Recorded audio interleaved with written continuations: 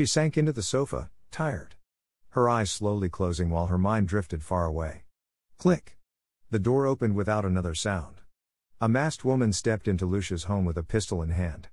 She took one quick look around and spotted her prey, slouched over in the sofa with her mouth wide open, allowing drops of drool to escape. In a split second, there was a gun pressed to the judge's head. The stranger then grabbed Lucia's throat and began to squeeze. The lack of air caused her to awaken with fear in her eyes. She tried to scream for help but to no avail. All that escaped was a desperate rasp of air. This was it. She had been warned about the dangers of justice but paid no real attention. Lucia? Someone called in the distance. It was her neighbor, Matthew. Aware of the situation, the stranger squeezed harder until all that she saw was complete darkness and felt the brunt of a metallic object slam into her head. As she lost consciousness, she heard a frantic but distant calling of her name. He had arrived. It was raining when they arrived at the hospital. Upon opening the ambulance doors, the environment flooded his senses. It was all too much. The rush of wheels on ceramic tiles, nurses' calls for gurneys, and the fluorescent lights that shone from the hospital windows and doors.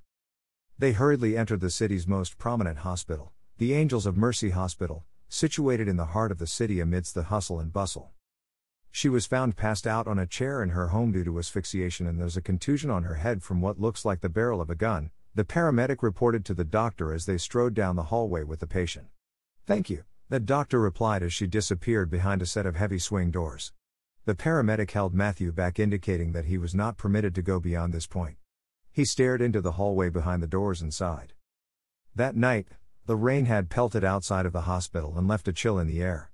Matthew sat in the waiting area of the emergency room, worried. After 5 hours of sleep and discomfort, a nurse approached and tapped him on the shoulder, waking him up. It was like the prick of a needle on your skin. He sat up groggily but immediately. "Your friend is awake. You can see her now," the nurse said slowly. Matthew looked around the room at the sleeping bodies slouched over in chairs as he was only a few minutes ago, then followed the nurse. Lucia sat in the hospital bed covered in white like an angel.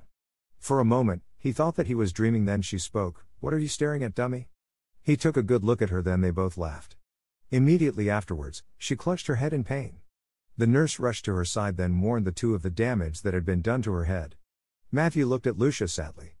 He had warned her to take precautions for her safety, but Lucia was as hard-headed as a teenager. She had gotten a death threat approximately 2 weeks ago but believed that, like all the others, nothing would come of it. It was surely a lesson learned, but that was not the end of her worries. Suddenly, she felt small droplets of water on her head. Confused, she looked up to see a brown, wet spot on the ceiling. Matthew's eyes followed hers, and immediately, he went to alert the nurse. When he arrived, it was too late. The ceiling had collapsed and Lucia had disappeared. The pelting of raindrops haunted him from that very day. On rainy days, he felt Lucia's presence, playful and daring him to venture after her.